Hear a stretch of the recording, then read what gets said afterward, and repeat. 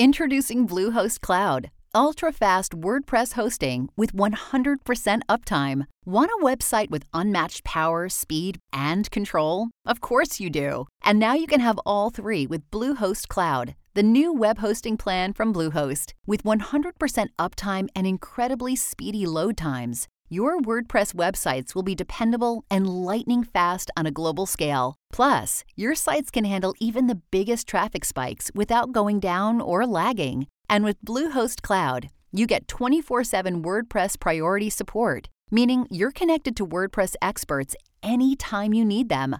Not to mention, you automatically get daily backups and world-class security. So, what are you waiting for? Get Bluehost Cloud today by visiting Bluehost.com. That's Bluehost.com.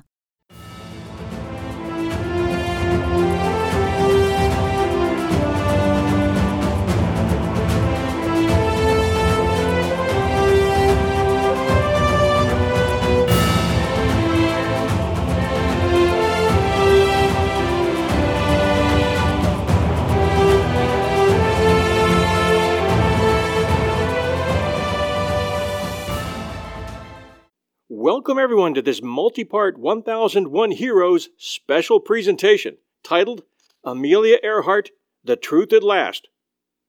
The title is very appropriate in a number of ways. First, The Truth at Last is the title to a book authored by Mike Campbell, which occupies the #1 position among 1,500 plus Earhart books at Amazon.com.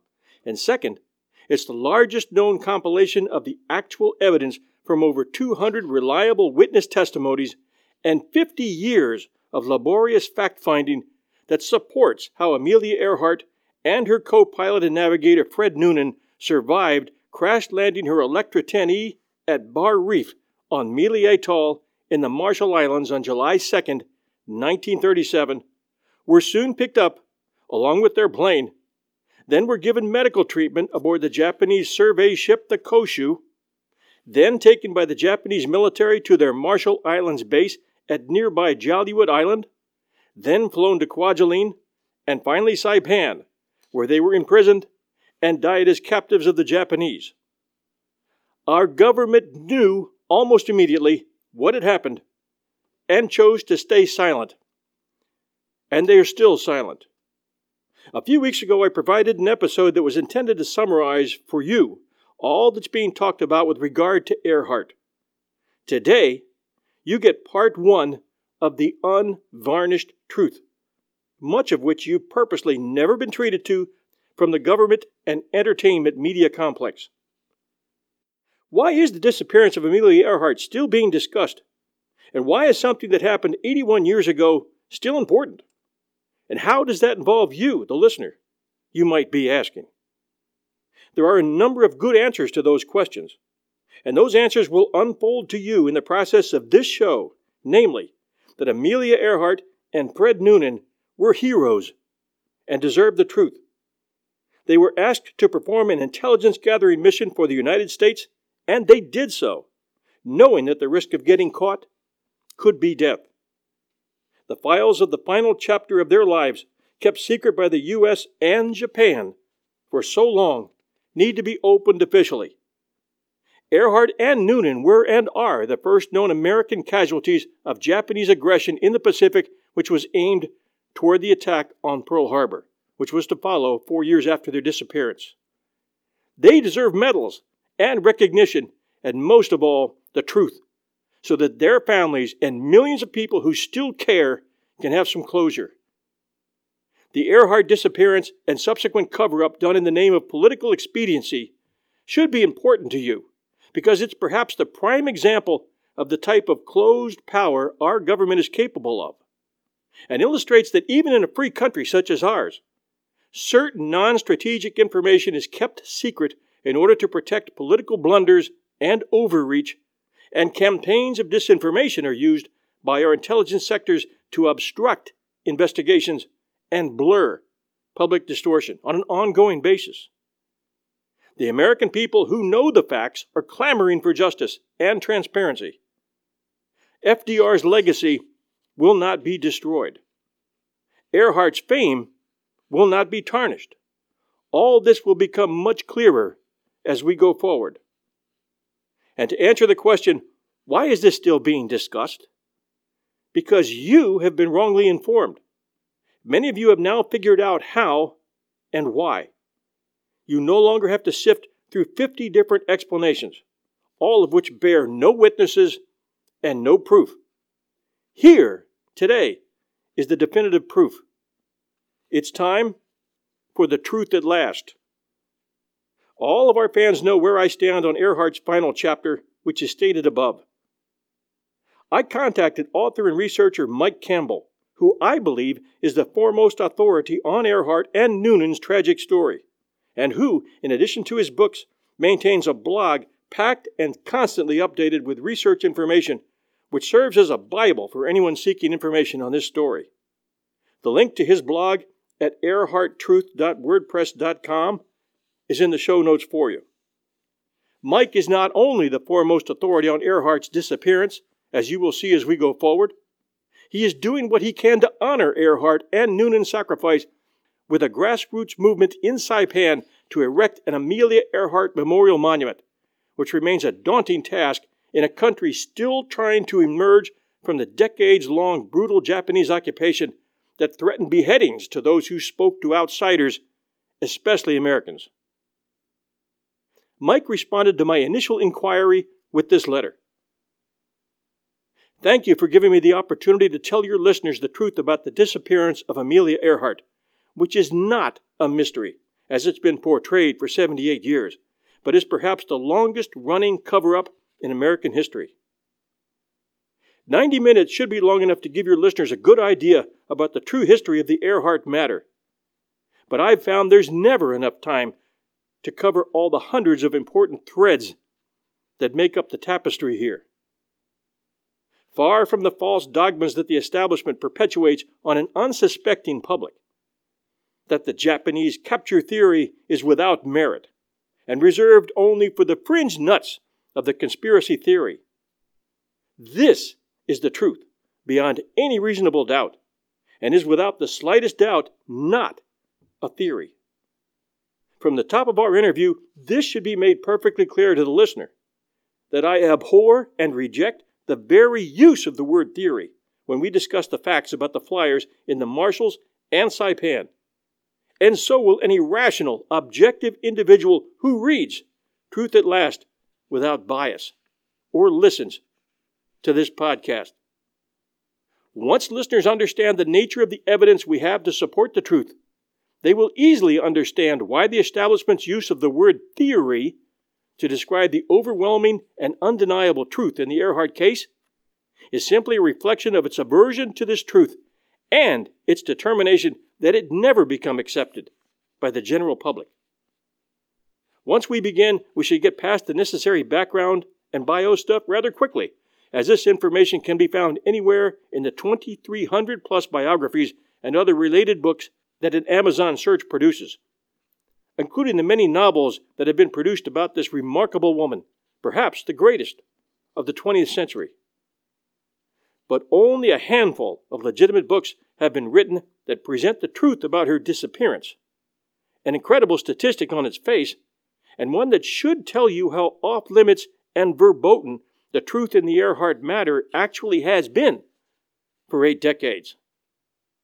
It's only because this story is a sacred cow within our government media establishment that the mission of telling the unhappy story of Amelia's tragic fate has fallen to the few unknown, obscure people such as Thomas E. Devine, Victor V. Loomis, Oliver Knaggs, Donald Kuthera, via Joe Davidson's book Amelia Earhart Returns from Saipan, Bill Primack, Dave Horner, Fred Gerner, and myself to tell it to the American public. Fred Gerner's 1966 book, The Search for Amelia Earhart, sold 400,000 copies and remains the only bestseller about Amelia's loss. Gerner's book caught our elites off guard, and before they could put the plug back in, his book became a classic.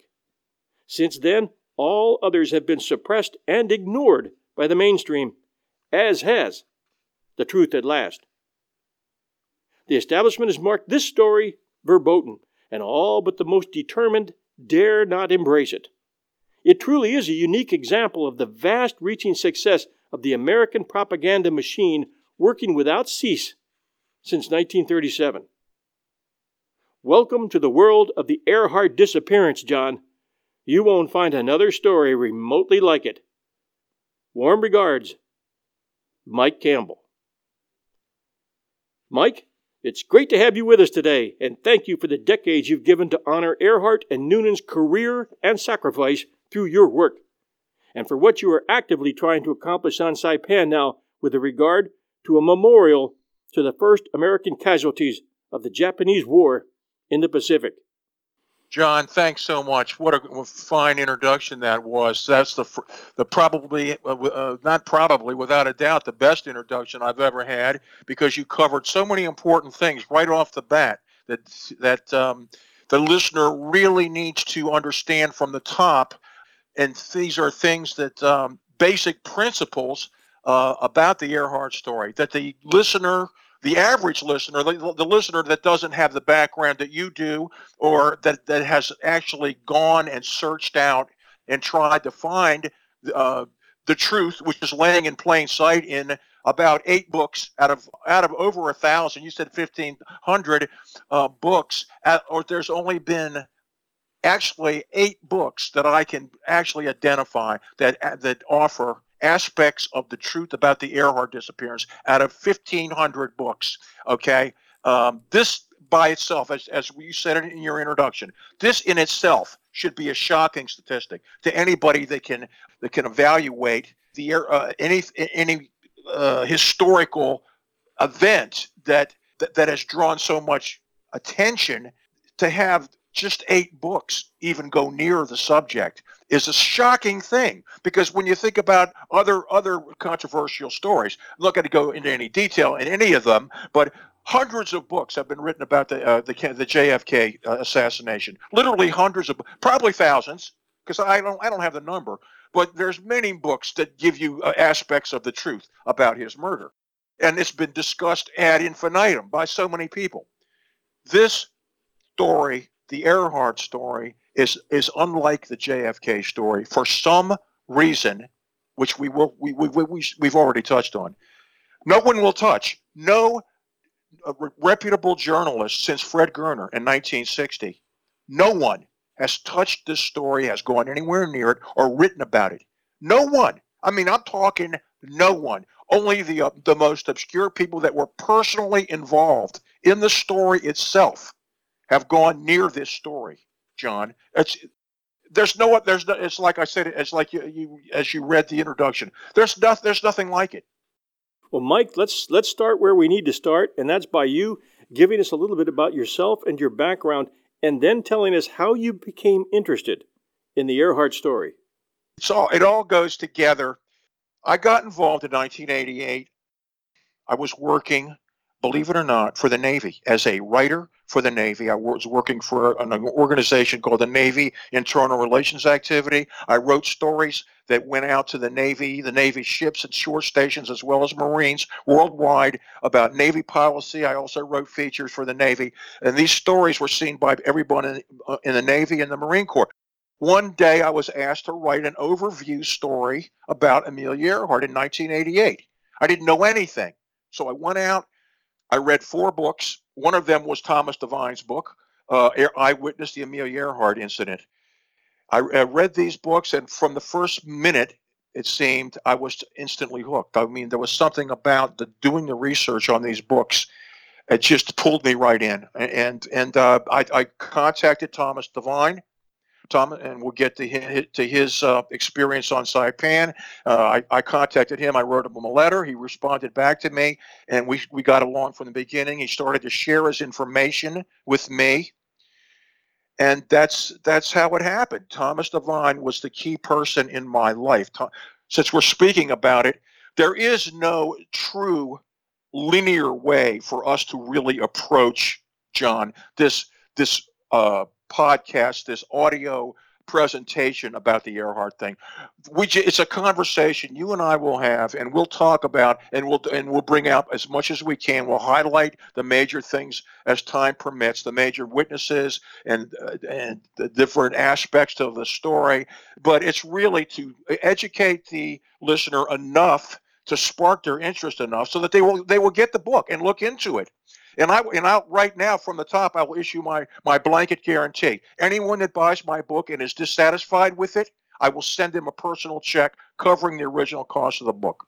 Okay? That's how much I believe in this book. Very fair. Well, you and I are going to grab this thing by the throat in these next 2 episodes. And by the time we're done, there isn't going to be anyone who has any questions remaining that they can't go out and try and search themselves. But we're going to outline exactly what did happen to Earhart and Noonan. And the most interesting thing I think about what we're doing today, the truth always comes out in the end. I don't care how long you have to wait, but it always comes out in the end. We're going to go over 200 witness accounts in the course of our conversation here. And if you deny all but one, you're agreeing with the fact, is the best way I can say it. You would have to discount, like the Navy has, the reports of over 200 witnesses spanning a period of over 30 years. And that's awfully hard to do once you hear the truth. And that's what's going to make this podcast unique, is we're going to put the truth out there and give people a lot of it. We have a ton of very knowledgeable people out there in our podcast audience worldwide. I can only tell you that they're going to be very, very interested in hearing what we have to say, what you have to say today. We're going to go over the major witnesses. We're going to talk about the major witnesses and what they said. The best place to start, can you give our young listeners a briefing? It doesn't have to be long, but a 2-paragraph briefing on Amelia Earhart and Fred Noonan's accomplishments and why she still matters today. It doesn't have to be long form, but... Right, I know. I mean, most people under the age of 60 or maybe 55, I don't know, it's hard to generalize, but most people have no idea about her, have no concept of her, except what they've seen in the media and what they've been told in the media. And the biographical facts of her are available in hundreds of books, and over 1,000 books. And quite simply, she was called the First Lady of Flight. Between 1930 and 1935, she set 8 women's speed and distance aviation records in a variety of aircraft, including the Kinner Airster, Lockheed Vega, and Pitcairn Autogyro. She flew from Honolulu to Oakland. She was the first person to do that solo. She was the first person to fly solo from Los Angeles to Mexico City. 13 hours, 23 minutes. She flew from Mexico City to Newark, New Jersey. She flew nonstop coast to coast, set women's nonstop transcontinental speed flying records. She was not the only female aviator of her era. There were other well-known female aviators. Ruth Nichols was one, Jackie Cochran another, several. But Amelia Earhart, when she became only the second person in history to solo fly the Atlantic in May 1932, that was when she separated herself from everyone. She became Lady Lindy because she became the second person after Charles Lindbergh to fly across the Atlantic Ocean by herself. Okay? Her flight was an incredible flight. She landed in a cow pasture in Ireland because she was forced down with a plane that was in really bad shape. She was running out of gas. Her manifold was on fire. She flew in an open cockpit without a radio across the Atlantic in ice, rain, sleet, and you name it. Okay, the plane even went upside down at one time. To read the story of her flight, I mean, is it courage or is it just being crazy? I mean, she had absolutely no fear at all. I mean, the way that she described it. When she landed, somebody said, where have you been, or who are you, and where are you coming from? And she said, I'm coming from America. I mean, so it just goes on and on. All these things about her biography, though, John, they can be found in any book. So I agree. She was probably, I would say she was in the top few of female American heroes of the 20th century. And she was an inspiration to millions of young women. No question about that. I mean, there's absolutely no question. And to me, she was the greatest because I've spent 32 years trying to establish what happened to her and to establish the truth because nobody else will do it. There's just nobody else out there. It's fallen to me to do this. There are a few researchers around the world still that are doing work, okay, but they don't have a blog like me. I mean, my blog alone, I have over 500,000 words, John. That's in addition to the book itself. It's a Bible of information for anybody searching Earhart information. You have a fantastic blog. It's obvious you've spent years putting that together, and you continue to update it almost daily. It's quite an amazing piece of work. Thank you. I do work on it very hard. And let's get started then. Let's get started with the basic facts, okay? The basic facts is that the modern day search for Amelia Earhart did not begin with the International Group for Historic Aircraft Recovery in 1989 when they made national and international headlines with their claims about the Navigator's bookcase. The actual search for Amelia Earhart began, of course, in 1937 when she went missing on July 2nd in the Itasca after she was in the air for 20 hours and 43 minutes. She gave Itasca her last message. We're on line 157, 337. We're running north and south. Wait, listening. She began on June 2nd. She was 3/4 of the way around the world, at least by the time she got to Lae, New Guinea, stopping here, there, and everywhere. And she had stopped at Lae, New Guinea, and rested a few days, refueled. There was some weather things going on, and she was ready to go. And the most difficult part of her trip was from Lae, New Guinea to Howland Island, which is 2,556 miles over open ocean. The flight had never been done before. She had radio capability by then in 1937. She was in the state-of-the-art aircraft, the Lockheed Electra, had a 4,000-mile range in normal conditions, and her trip was 2556, as we said. She had the best navigator in the world, Fred Noonan, with her. He was just the best there was that she could have had to help her. She was not known as a great navigator, of course, but Noonan was the brains, and he was the one that was going to find Howland Island for them, and they were going to land at Howland, and then they were going to go from Howland to Hawaii and back to Oakland, and that was going to complete the trip. Of course, she never made it to Howland. After 20 minutes and 43 seconds, she gave her last message, okay, and that was it. From then on, the Itasca began their.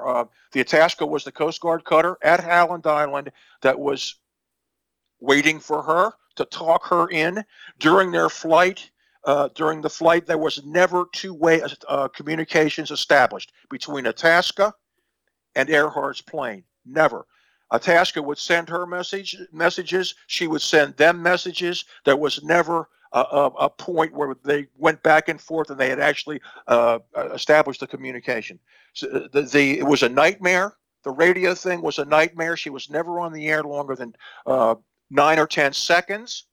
She acted as if she did not want them to find her. She acted very strangely. Her radio behavior was completely bizarre during the entire flight. This is obviously given rise to many theories. Now we can talk about theories. In the big picture, we know she wound up on Saipan, and that's where she died. But within the flight and within leading up to her arrival on Saipan, we don't know all the exact things that happened. And one of the things that we don't understand is her radio behavior. That's never been explained. Okay, so she went off the air at 20:43. It was 8:43 a.m. Howland Island time, and we think that she landed roughly at Millie Atoll, 850 miles northwest of Howland, at roughly 12:30 in the afternoon, maybe 1 o'clock, maybe somewhere 4 to 5 hours after she went off the air. There was enough time for her to get there, because remember, we don't know where she was when she gave them the last message. Leo Bellerts, the chief on the Itasca, thought that she was very close because she was coming in very strong. He actually ran up on the deck and thought she was going to be coming in for a landing, but he didn't see her. And she could have been a lot farther away than he thought she was, regardless of the strength of her signal. Okay, the whole radio thing is just a nightmare of communication gone wrong. There were so many different misunderstandings. The tasker was not informed about certain things about her. They didn't inform her about when they were going to be calling her on the half hour. She thought it was the hour. It goes on and on. Okay, there's just no point in getting involved with that. Just trying to talk about it gets me bogged down. No, that's a great point, and I'm going to interject for just a second to say that this is just the way that we want this to be. Our job here is for our detectives out there, and we have many, we're going to establish a witness trail that leads from almost the moment that her plane went down to prison in Saipan. And our job is not to get in the weeds with a lot of people who have written and spoken expressing different ideas about her situation with gas, about her situation with radio, about her actual flight direction. Our job isn't to prove or disprove any of that. Our job here is to go with witness testimonies that will unfailingly tell us the truth and lead us to her final destination. So I just wanted to make that point here. That's right. You're right. I'm glad. Thanks for reminding me, because I try once I get started on any thread, I have this habit of trying to be as thorough as possible, and that's just not possible in a limited time like we have. Yeah, and we're not trying to avoid anything either. What we're going to do is tell the true story as we know it, and we're not going to get into the weeds, as you said. We don't have to.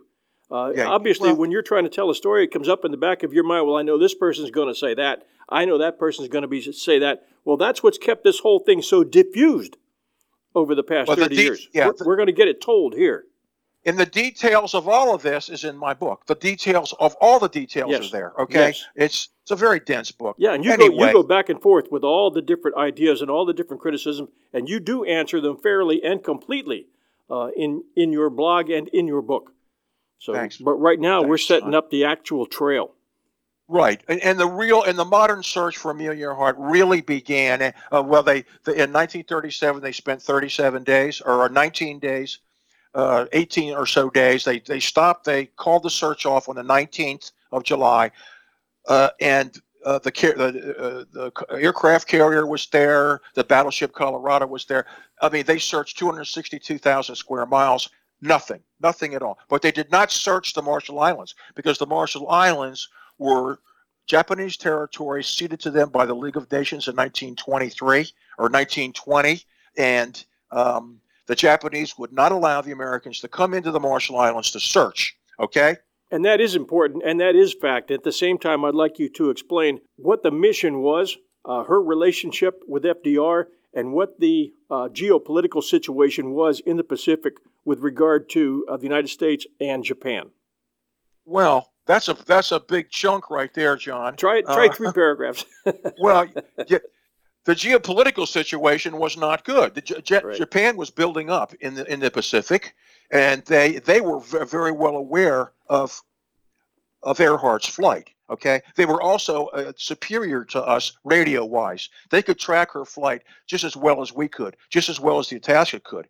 The modern-day search for Earhart started with Paul Briand Jr.'s book, Daughter of the Sky, in 1960. Okay, at the end of Paul Briand's book, Paul Briand was an Air Force Academy English professor who was writing a garden variety book about Earhart, just a biography, when all of a sudden, apparently, along the way, this new information dropped into his lap from a former Navy dentist who had worked on Saipan. His name was Dr. Casimir Sheft, and he knew Briand, told Briand about a story that had been told by a woman, a young girl on Saipan. She was about 16 or 17 when she was working for Casimir Sheft as a dental assistant.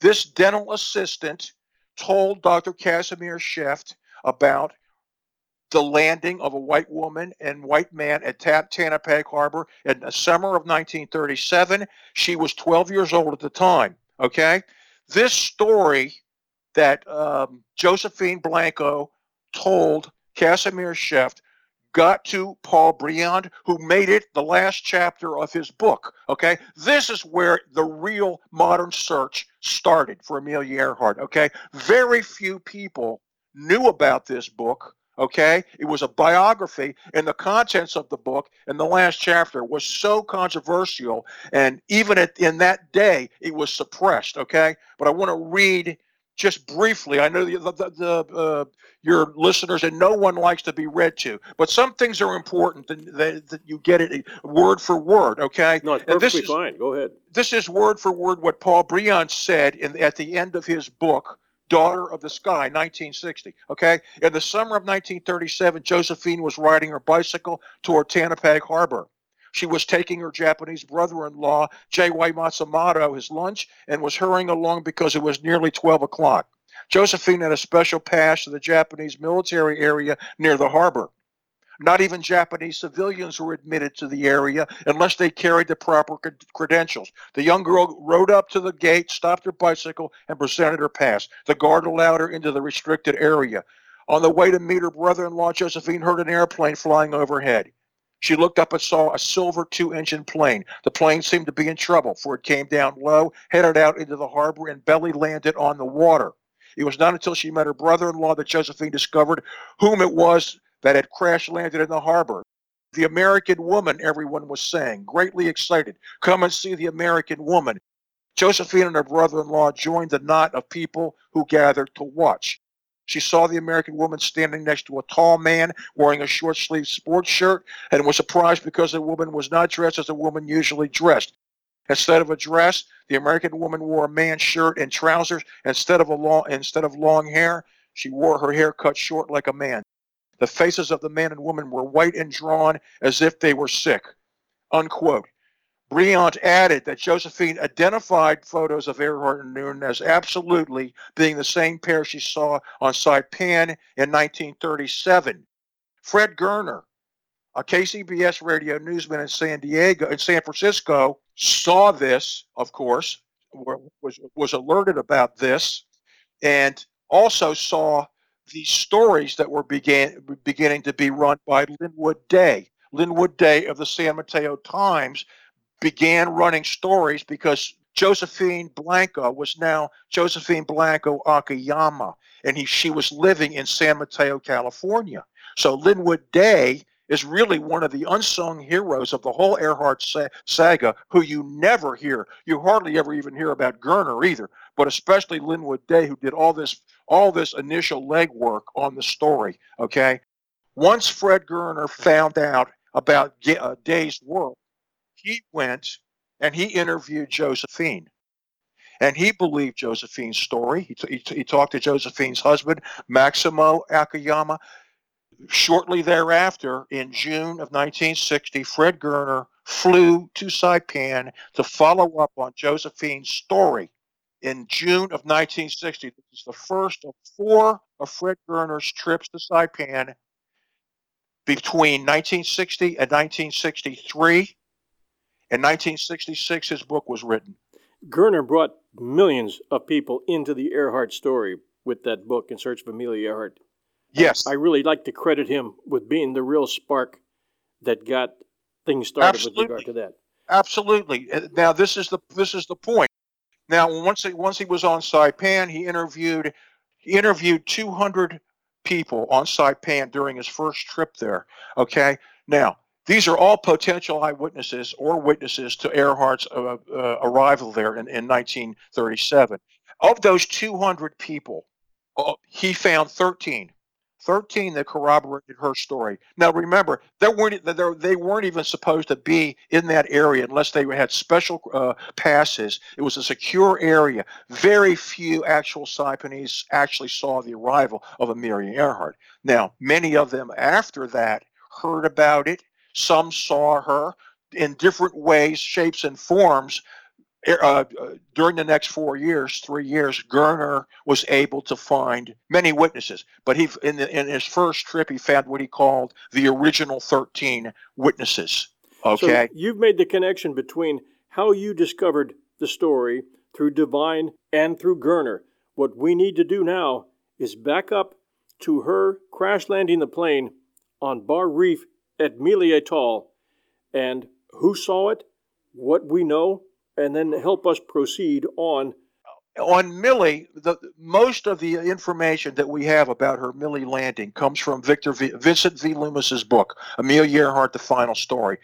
Vincent V. Loomis was a former Air Force pilot who thought that he found that he had seen the Electra crashed somewhere in the Marshall Islands. He returned there in the 80s, and he interviewed witnesses. He didn't find any airplane, of course, but he found some important witnesses.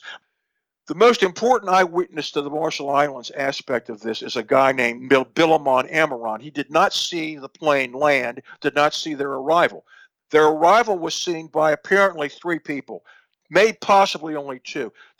Loomis talked to a woman named Mrs. Clements, who lived on Bar Island. Bar Island was almost, from what I understand, almost no one lived there. But she lived there during that time. She said that she saw this silver 2-engine plane crash land on in the ocean side. I believe she said that I'm not sure that she said it was the ocean side, but she said she saw it land in the water off of Bar Island. Okay. Then we have the 2 natives. Her name was Mrs. Clement. Right. And no first name. Right. Loomis did not get a first name. Okay, he was not that good of an interviewer. Then he talked to several natives. By the time Loomis got there, the story was well known among the natives. However, as far as actual eyewitnesses, there was only one person who claimed to be an eyewitness, and that was a guy that his name was Lijon, Lijon, and he was dead. Okay, his friend Gerara was who said he was with him or near at the time that it happened.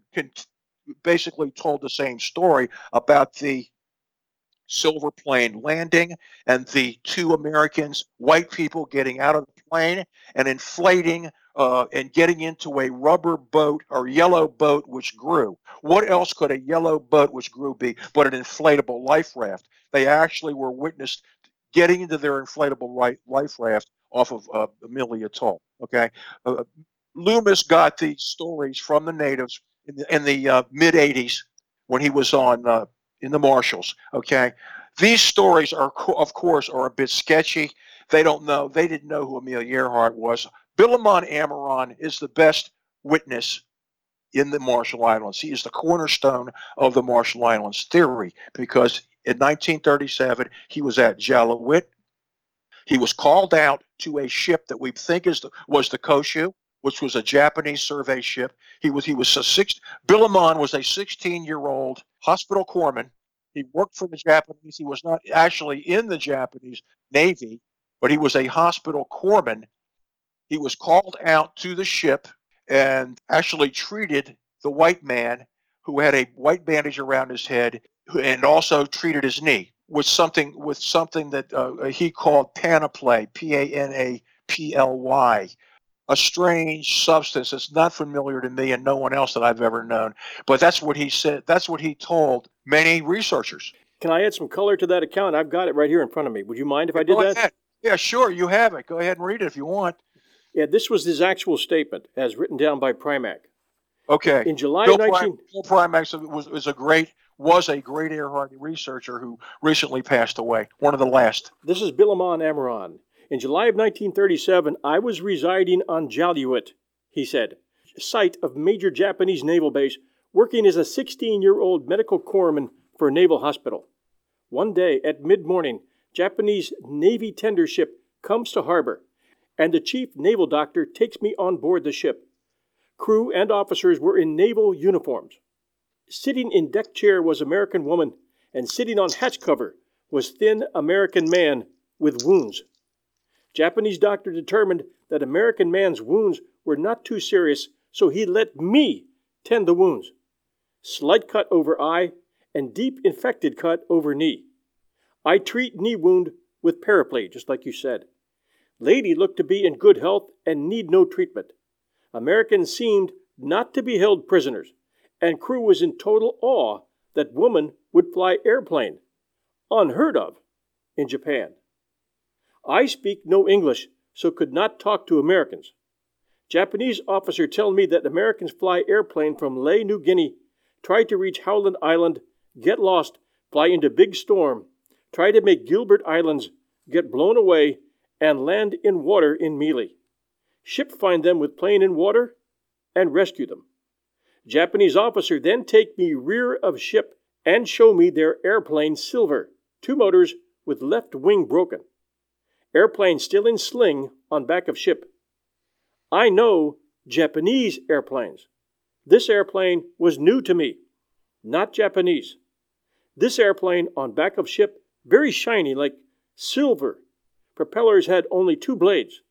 Crew called Lady Melia. She dressed in dark skirt, white blouse, and kerchief around neck. American man, blue eyes, thin mustache, skinny. Both very tired, but in good health. Japanese officer tell me, ship go to Saipan. You're giving me a rest. Good. I've also got the statement that Loomis got out from the 2 fishermen, if you'd like to hear that. On Ijoa Island, Loomis sought out Jororo Alabar and Anibar Een, hoping to confirm the story he heard from Ralph Middle on Majuro. According to Middle, 2 Marshallese fishermen, Jororo and Lijan, claimed that sometime before the war they saw an airplane land on the reef near Bar Island, about 200 feet offshore. This was the statement. When 2 men emerged from the machine, they produced a yellow boat which grew, climbed aboard it, and paddled for shore. Jororo and Lijan, only teenagers, were frightened, crouching in the tiriki, the dense undergrowth, not quite knowing what to do. Shortly after the men reached the island, the fishermen saw them bury a silver container. Soon the Japanese arrived and started to question the 2 flyers, one of whom was taller than the other. During the questioning, the soldiers began to slap the flyers. Middle told Loomis, and when one screamed, they realized then that it was a woman. The 2 natives stayed hidden as they watched this bizarre incident because, quote, they knew the Japanese would have killed them for what they'd witnessed. As we say, the native description of a yellow boat which grew is especially compelling because of its realism. It reflects how an unsophisticated, really primitive native in 1937 would describe such a phenomenon as somebody getting into a life raft. So there you have it. That is one of the important witness testimonies in the Marshalls. And the silver case, or the silver whatever it was that was buried, was later recovered by Oliver Knaggs in 1981. Oliver Knaggs, who went to the Marshalls with Loomis during one of Loomis's 4 trips there. Oliver Knaggs was a South African who was a filmmaker and a producer who did not get along with Knaggs, which is beside the point, but that's why he went off on his own and actually searched this out. He actually located what we think was the silver case that was buried by Noonan. The silver case was in very bad shape, but he did take it back to South Africa, and it was analyzed, and it was analyzed as having, as it said, the microstructures are consistent with the fine, clean, low carbon steel, indicating that good technology was used in its manufacture. It could have come from something akin to a cash box and could therefore have easily been the canister to which Lijan had referred. I want to bring up one more important witness testimony from the Marshall Islands, and that of John Heine, who was a lawyer, a school principal, and minister of the local Christian church there on Majuro. And he had told Buddy Brennan in 1983 that he had just entered the Japanese high school at Emige, which is the Japanese seaplane base on Jaluit, when he and his schoolmates were ordered to go down to the harbor and wave little Japanese flags as a ship came into the harbor. And we couldn't recall the name of the ship, but he said it was towing a barge, and on that barge was an airplane. He said it was partially covered, but I could tell it was silver-colored. It was smaller than and did not resemble the Japanese seaplanes that we were familiar with. He said it was the plane an American lady had been flying when she crashed. Now, Heine was beheaded by the Japanese in 1944. So they... No, it was his parents that were beheaded. Oh, it was? Okay. Yeah, his parents were missionaries. John Heine talked to their son John Heine actually talked to Buddy Brennan in 1983. Okay, so it was his missionary parents that were beheaded by the Japanese on Chadlewitt. Okay, so this is this is another very important piece of information. However, it's not definitive, you know. It's just we're not sure that the plane was her plane, although he did say that it was. I mean, he told Brennan that it was. He didn't say that he saw if he would have said things like, "Well, I saw NR 16020 on one of the wings," that would have really helped a lot more. You know, that would have been very helpful. But then people would still say it's hearsay. In the course of the next couple hours, we're going to load a bunch of circumstantial evidence that is out there, and it's interviews with people who are separated by a distance of 2,000 miles, different civilizations, different people, who are all going to pretty much testify to seeing Earhart and Noonan. If it's not them they saw, then they saw their lookalikes. That's right. And although none of this can be absolutely proven, when you take all of this together, there's not a whole lot of doubt left. And that's the whole purpose of this show. These particular episodes is to establish what these interviews were, who they spoke with, what these people said, and actually what all this leads to.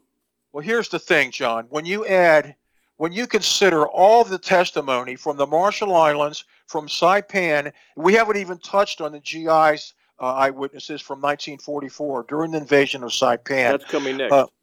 Yeah, and when you add all that and you look at all that, and then you look at all the things that have happened since then, there has been so much found, so much evidence, so many other witnesses, new witnesses, and from all different walks of life since Gerner's book was published in 1966. There is a virtual mountain of evidence that you and I were not even going to touch on during our limited time here. Okay, and then when you consider these so-called theories, okay, the crashed and sank theory, which was basically the Navy Coast Guard report from 1937 that got very old by the late 80s. And then you consider Nicaragua, which was what the establishment dragged in to replace it and to keep the American public distracted. When you look at those two theories, there's not one single solitary sliver of evidence that connects to Earhart and Noonan. Nothing from Nicaragua has ever been connected to them, regardless of what the people who read the blogs and read and look at the TV and the documentaries and all the propaganda. All of it will lead the unknowing, the unwary, to think that there's actually been something found on Nicaragua. No. There has not been one single artifact that's ever been connected to them. Okay, that is correct. When you get through all the smoke and mirrors, it's nothing but lies. If the Office of Naval Intelligence was put on trial to prove that Amelia and Fred crashed into the ocean on July 2nd, what proof would they have to offer to back that up? They would have nothing. They've got nothing. They've got nothing other than. Again, it's circumstantial evidence based on the last transmissions they received from her. That's it. That's right. But they have no proof. They don't have an oil slick. They don't have a part. They don't have a sunken plane. They don't have anything. And yet you look at all this that's going to be presented, and it's a mountain of information. You know how to book flights and hotels. All you're missing is a tool to plan the travel experiences you'll have once you arrive. That's why you need Viator. Book guided tours, activities, excursions, and more in one place to make your trip truly unforgettable. Viator has over 300,000 travel experiences to choose from. Everything from simple tours to extreme adventures and all the niche, interesting stuff in between. So you can plan something that everyone you're traveling with will enjoy. Real traveler reviews give the inside scoop from people who've already been on the experiences you're considering. So you can plan with confidence. Free cancellation helps you plan for the unexpected. And 24/7 customer support means you can travel worry-free. Download the Viator app now and use code Viator10 for 10% off your first booking in the app. Find travel experiences for you. Do more with Viator. I wanted to ask you about her diary found on Namur. Is that a legitimate account? Okay. Now, the finding of her diary, that this was reported to Fred Gerner, and it's in Fred Gerner's book. Fred Gerner's 1966 book has the report of, I think the W.B. Hudson was his name. He was a Marine who was on Roy Namur in 1944. Where is Roy Namur? It's on Kwajalein. It's part okay. of Kwajalein. Kwajalein is two islands, Roy and Namur. Okay. I think that's how it goes. Yeah. During the invasion of Kwajalein in 1944, January, Marines, a couple of Marines found a diary. It said 10-year diary of Amelia Earhart. It was in a room that was fitted up for a woman, the way it was described to W.B. Hudson. W.B. Hudson told Gerner about this, and it found its way into Gerner's book. There's a lot of evidence, post-1937 that puts them in the Marshall Islands based on other witnesses, such as Mara Phillip, who actually said that she cooked for her on Roy Namur. She actually cooked food for Amelia while she was being kept on Roy Namur by the Japanese. A woman named Mara Phillip. Her account came much later, during the let me think, in the 90s, I believe. She told an American on Roy Namur who was working at the Army facility at Kwajalein, got this information from her. I don't have the Mara Phillip. Let me see. Who else? There was another one. This was a man that was 6 years old who he told an American on Kwajalein, an American teacher from the University of Maryland. His name was Neil Proctor. He was on Kwajalein, and this witness said he was 6 years old and saw the white woman on a ship in the harbor at Kwajalein in 1937. Okay. John Tebeki. His name was John Tebeki. Okay. John Tebeki, and his account from a 6-year-old is pretty good. From a 6-year-old to remember that well, and it's in the book. It's in Truth at Last, in detail to do. But that's just more information. Mara Phillip and John Tebeki. Jane Toma was the first reporter on Kwajalein to report the woman, Mara Phillip's account. Yeah. And then later on, John Tebeki came and got with Neil Proctor. Very convincing eyewitness testimony that saw the white woman on Kwajalein. I wanted to talk to you, if you could tell our listeners a little bit about when they crash landed her plane on Bar Reef. It wasn't a matter of the Japanese immediately finding them. She and Fred were trying to get transmissions out so people could put a lock on their location. Tell me what you can about those transmissions. Who has documented them, and who caught them? Well, I've documented them pretty well in my book. I agree with that. But they're certainly not all of them. There was allegedly many more than I have in my book. These are called the alleged post-loss transmissions. There were many transmissions allegedly heard. Wake Island in the Pacific. There was a couple other islands in the Pacific that got transmissions. These transmissions were heard by people on the West Coast.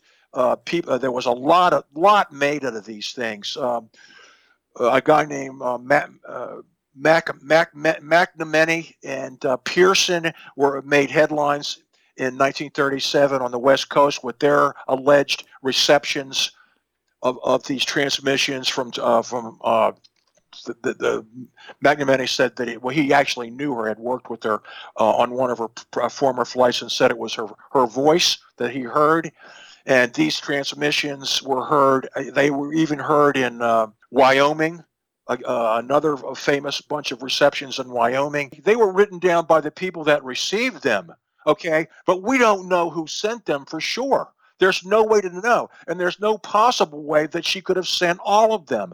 The Lockheed was not the Lockheed battery had to be constantly charged, and which meant that the propeller had to be constantly turning in order to send.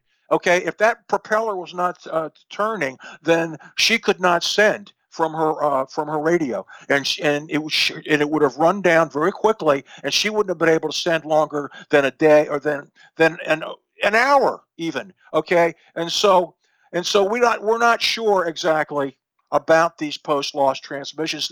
I can say that there might have been a few that were actually her. It's very possible. It's very possible. It's just kind of leads you around in circles, and it's kind of a dead end too, because it doesn't really take you anywhere. You're still in the Marshall Islands. That's where we know she came down. We have the witnesses that cement that confirm that she came down. We don't need radio transmissions to prove that, because if we did, we'd be in trouble. Okay, there'd be a lot more skepticism about it. Good point. It's interesting, and I have a whole chapter of it in my book about the post loss radio messages, or not I don't think a whole chapter, a subchapter. I cover it, and it is worth. It's fascinating reading. There's no question about that. So, is there anything that we missed so far in the Marshalls before we head for Saipan? Is there? Well, yeah, sure. What There's would some you like major to bring? things. Let's cover it now, so we can complete that leg. Well, one of the biggest things is that the crash landing of Earhart and Noonan in the Marshall Islands on July 2nd, 1937, is not considered to be any sort of a mystery or even a question by the people in the Marshall Islands, by the Marshallese themselves. In 1987, they issued 4 postage stamps to commemorate the 50th landing of Earhart and Noonan at Millie Atoll. Okay, so they absolutely honor and confirm the fact of their Millie Atoll landing by those postage stamps in the Marshall Islands. See, the Marshall Islands are an independent republic, unlike Saipan, which is a territory of the United States. Okay, once you get into this story and you start to look and understand these things, you see how political everything becomes. And the Marshallese do not answer to the United States government about what they want to honor historically and what they don't want to honor historically. Therefore, they went ahead and did their own thing in 1987, and anyone that's interested could get those 4 stamps, which commemorate the landing of the Flyers at Millie Atoll. That's the big one. The biggest thing. There's other things too. I mean, there's other witnesses, not eyewitnesses, but people that know very much about it and that have told. Like when Primack went there and he interviewed different people. Bill Primack did a lot of work in the Marshall Islands. It's the biggest chapter in my book. Actually, it's the longest. The Marshall Islands witnesses. Not that there's more witnesses than there is on Saipan, but for some reason, everything that goes attendant to the story of the Marshall Islands, it just came out to a longer chapter. It's very long, and so all these different people are aware and knew about Earhart's landing in the Marshall Islands. Tell our listeners about the finding of a plane part that looked like possibly the inner disc of a wheel or a brake. Okay. Well, okay. Now that's a recent thing. That's very, very recent. Now that's back in beginning in around 2005. Dick Spink, who was a researcher from Bow, Washington, has made. I think he began in 2005, but he's made at least 5 trips, or possibly even more, to Bar Island. He's gone over that area, not only Bar Island, but there's 2 or 3 very tiny islands that are adjacent to Bar Island that are close enough to be involved with all this, okay, where the plane may have been at one time or another after it crash landed. Okay, Dick Spink has found different artifacts, not only on Bar Island, but on these small islands called the Endrican Islands. These little artifacts that he's found. Nothing that he's found can absolutely be tied to the Electra. It can only be stated that it could have come from the Electra. One of those things is a dust cover, which is in a wheel that would cover the wheel of an Electra, a dust cover for a wheel. That's exhibit one, really, of all the things that Spink found during his different trips there. I mean, this is, and other people besides Spink really are big on this, and they really say that it does absolutely confirm that it was the Electra that the part came from. Spink himself does not claim that. He says it could well have been. We can't definitively say. Okay, so he's a little more honest than other people want to be. But because of that, Spink was actually featured on the History Channel show in 2017 with his findings. They spent a lot of time in the Marshall Islands at Bar with Spink and Les Kinney, two researchers, another researcher, talking about where they think the plane came in, how they think the plane was dealt with. They think the plane was taken by the Japanese, put on tracks and rolled across the island. And they found the casters for one of those tracks, right? Yeah. Yes, they found that. Yeah, they found what did you call them? I call them casters, as in like an office chair has caster type wheels beneath it. I might be using the wrong description. Yeah. They found those, and that's the theory that they did that. It's all very interesting. Let's talk about the small headline that ran in a Japanese newspaper a couple days after Amelia and Fred disappeared, that said that Japanese fishermen had found them and picked them up. That's a really incredible thing that I wouldn't have even thought of, because yes, a Tokyo newspaper called The Advertiser actually ran a headline, and it was actually picked up by a few American papers in 1937. I have a clip from there that was taken from this. Tokyo hears Jap fishing boat picked up Amelia. This headline came from a Bethlehem newspaper, Bethlehem, Pennsylvania, and it reads like this. This is Tokyo. It was July 13th, okay? So this is 11 days after they went missing. 11 days. This is what was picked up, okay, from the Tokyo newspaper. Vague and unconfirmed rumors that Amelia Earhart and Fred Noonan had been rescued by a Japanese fishing boat without a radio and therefore unable to make any report found no verification here today, but plunged Tokyo into a fever of excitement. The Navy Department had no official word of any such rescue. It was striving to ascertain the position of the fishing boat rumored to have effected the rescue. Tokyo newspapers had a virtual field day. Stories speculating about the rumors were given a tremendous play, competing with developments in North China, etc. Okay? Now, you talk about this story. As soon as this story appeared on July 13th, that Tokyo newspaper, it was pulled. It was immediately pulled for the obvious political reasons that the Japanese did not want anybody to know that they had Amelia Earhart, okay? And this almost became an international incident. And Vincent V. Loomis talks about it in his book. He's the first one to talk about it. Loomis did a lot of very important work. It's in his book, and Loomis gets great credit for his Tokyo research for proving that the Japanese lied about what they were doing during the 1937 search, as far as what the Koshi was doing and what the Quemoy was doing. They said the Quemoy was doing the search in the Marshall Islands, when in fact the Quemoy was nowhere near the Marshall Islands, neither were any of the ships that were supposed to be with the Quemoy. The Koshu they didn't tell us about the Koshu. The Koshu was the one that was involved with the flyers. The Japanese got rid of that headline, and I have not, no one that I know of, no researcher that I know of, and I think I know them all, has ever found an original copy of the Japan Advertiser newspaper from Tokyo of 1937, July 13th. And I can add a little color to that story, too, if you'll allow me. Sure. This might be from Loomis's book. It might be from your blog. I'm not sure. But here it reads.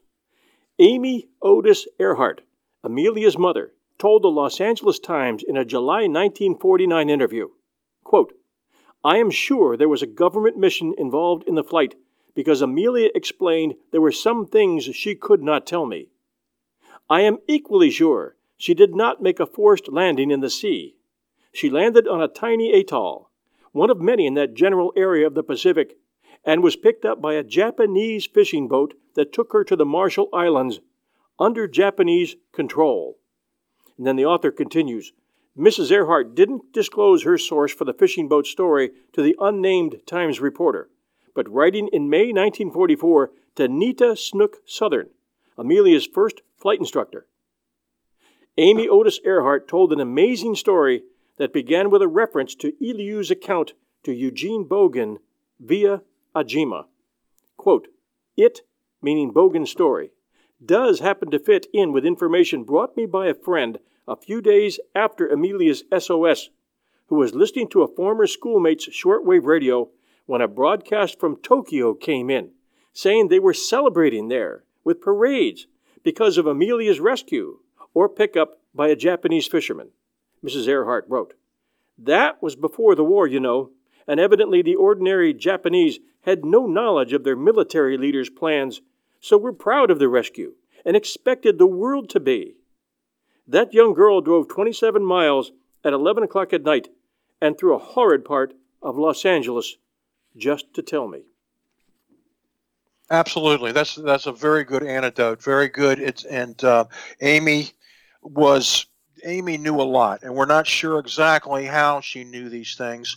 Some of the things that she knows, we do know how she knew them.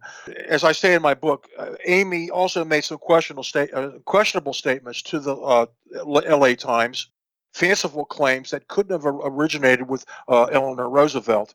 Mrs. Earhart's insistence that she knew Amelia was permitted to broadcast to Washington from the Marshalls, and Amelia's voice was recognized in the radio broadcast from the Marshalls to the U.S. Capitol, appeared to be untenable. A shortwave radio transmission powerful enough to reach Washington from the Marshall Islands would have been heard by many, including amateur operators who would have reported it. It's possible. Amy could have gotten a lot of the information from Eugene Burns. Eugene Burns wrote a story in 1944. 1944, he reported from Kwajalein about the diary being found. That story that Burns reported was instantly buried in 1944, but it was done, and it was published around the country. Eugene Burns' 1944 story, unlike the 1960 story about Josephine that originated at San Mateo, where we last left off. The San Mateo side of this, that story was completely squelched nationally. The San Mateo Times headline that culminated with Gerner's first visit in 1960, that it said Amelia Earhart mystery is solved. San Mateo Times ran that story in 100-point headlines July 1st, 1960. Okay, so that story was completely suppressed. Eugene Burns' story in 1944 was not completely suppressed, but it was quickly forgotten. There were other stories. There was another story from Saipan about something being found, a photo album found on Saipan, which turned out to be a red herring, a complete red herring. It wasn't really connected to her. So I've got more on Mrs. Earhart's letter, on her mother's Go ahead. letter that was sent to Bill Primack by a researcher called Art Parchin. And after reading the full transcript of Mrs. Earhart's L.A. Times interview, Parchin concluded that Mrs. Earhart's apparent certainty about her daughter's death, and I'm going to read that in a second, was rooted in her source, Eleanor Roosevelt, who, Parchin among others, believes had a special relationship with Amelia. This was the rest of that letter that her mother wrote. "You know, Nita, up to the time the Japs tortured and murdered our brave flyers, I hoped for Amelia's return. Even Pearl Harbor didn't take it all away, though it might have, had I been there as some of my dear friends were, for I thought of them as civilized. There were times when, inside, I was wild with anxiety as I thought what must be happening to her, but gradually quieted myself with the thought that they would be more likely to hold her as a hostage and exchange her for some of their own they wanted. Maybe might let her come home after the war was over, well and unharmed. just to show they were not the brutes we thought them to be. But when that story came out from our own men who had seen it all with their own eyes, and afterward escaped from their prison camp to tell of it, I thought so no more.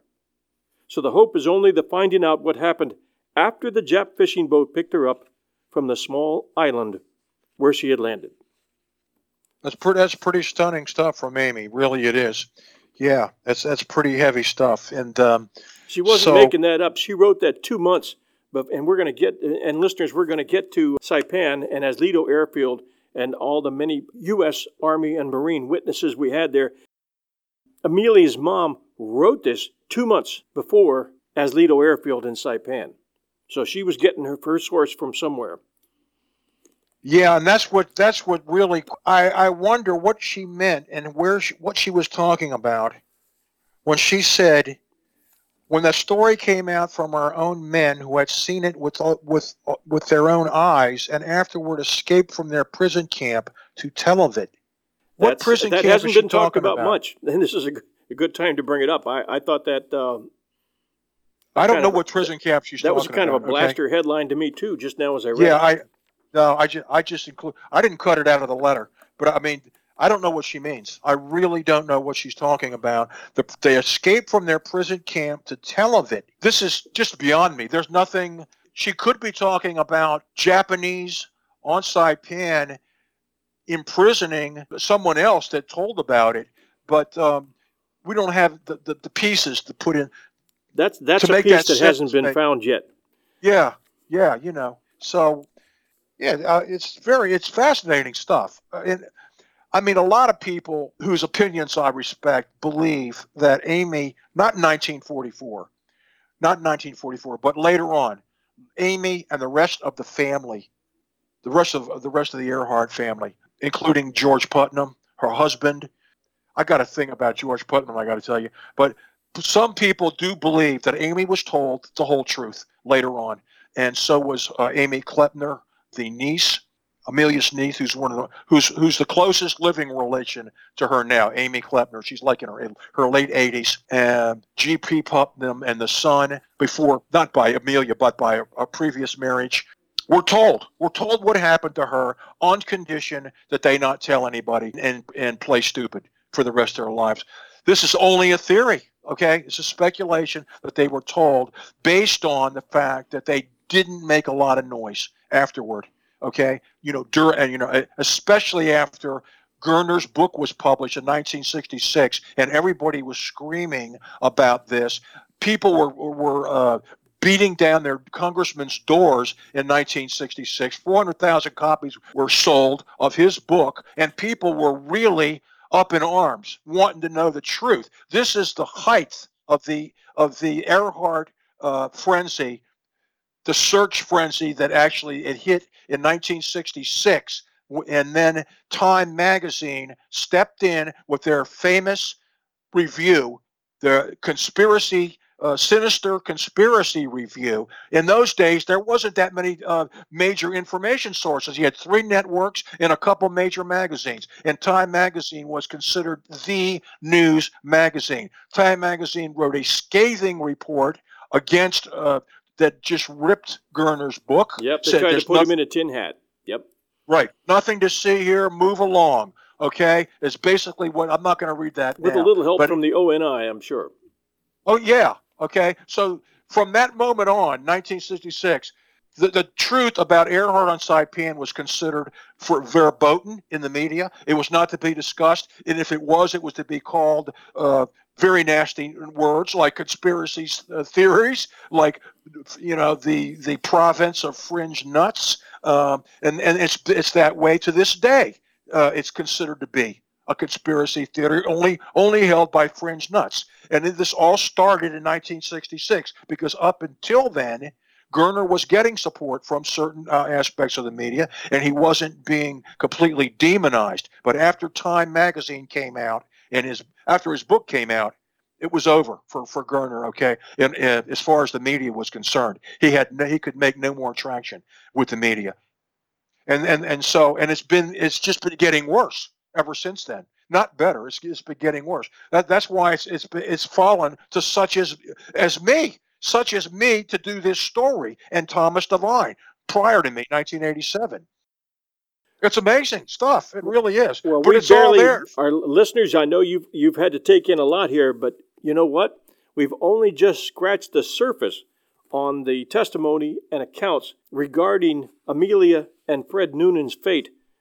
And then next, we're going to take you to Saipan, where, as a result of Fred Gerner's book and others like Fred Gerner, a lot of U.S. servicemen contacted those authors back with their own testimonies of what they'd seen while in Saipan.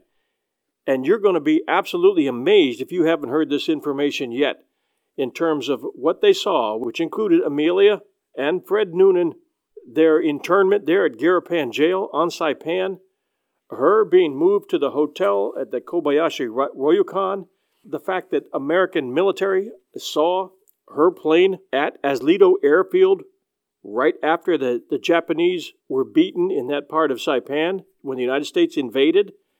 All kinds of information. We're going to be talking about the report that you've probably never seen, the Office of Naval Intelligence report that was written, I think, in 1960, which they finally declassified in 1967, and which pretty much tried to debunk any and all actual witness testimony regarding her, and did their best to cover up the story and support the Navy's early response that said that their plane went down off Highland. Crash and sink, no questions asked. You're going to find that that's not the way it happened at all, and we're going to explore all that. And by the time we're done giving you this one-on-one account, you're going to be fully informed on what really did happen to Amelia Earhart and Fred Noonan. And that will be part 2 of this show, 1001 Heroes. And we thanking Mike Campbell for being with us today. And Mike, you've been fantastic. You've been a huge source of information. And I have trouble expressing how much we really appreciate and enjoy having you with us for these episodes. My pleasure, John. Thank you so much, man. I really do. I really enjoy it. Sometimes I get carried away, trying to provide so much information at the same time. But, with your help, we'll muddle through this, and we'll try to inform your listeners as well as we can with the time that we have. And then we'll go from there. Why don't we cut right here, and we'll do part 2 next time. That sounds great to me. So okay, man. We'll talk to you next week. Take care of yourself. Thanks. Okay, thanks, John. Bye. Bye-bye. Hi, 1001 fans and new listeners. We have an explosive part 2 coming next week, and I'll give you a summary in a minute. I hope you enjoyed part 1 of our exclusive interview with leading Earhart author, blogger, and researcher Mike Campbell. Mike believes, as do I, that Amelia Earhart and Fred Noonan died in service to America. In service, whether official or not, to our country, as they took on the next to last leg of her world trip and were captured by the Japanese when they had to ditch their plane on Bar Reef in the Marshall Islands on July 2nd, 1937. And you need to know this happened just a few days before the imperial forces of Japan, then already on a war footing, attacked, without provocation, the mainland of China, killing tens of thousands of Chinese in the process of trying to subjugate and conquer Japan's basically helpless, sleeping neighbor to the west, literally raping Nanking that summer of 1937 and gaining access to China's resources and destroying their military.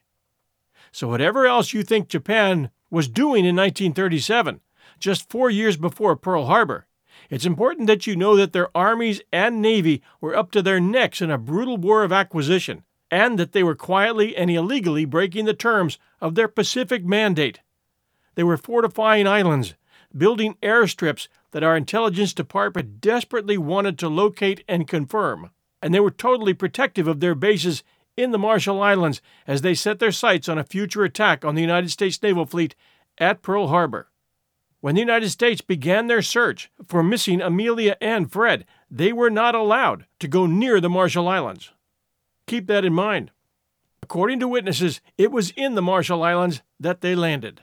The hows and the whys can be sorted out in long, hotly contested debates elsewhere. The witness trail is here. and Part 2 is coming up in just a few days. We'll be going to Saipan to collect witness testimonies from many dozens of civilians who were interviewed by Fred Gerner and others, some actual eyewitnesses, others second and third hand. Information as to the presence of Amelia Earhart and Fred Noonan on Saipan in Japanese custody in 1937. We will discuss the American military witnesses who saw their plane at Saipan's Aslido airfield.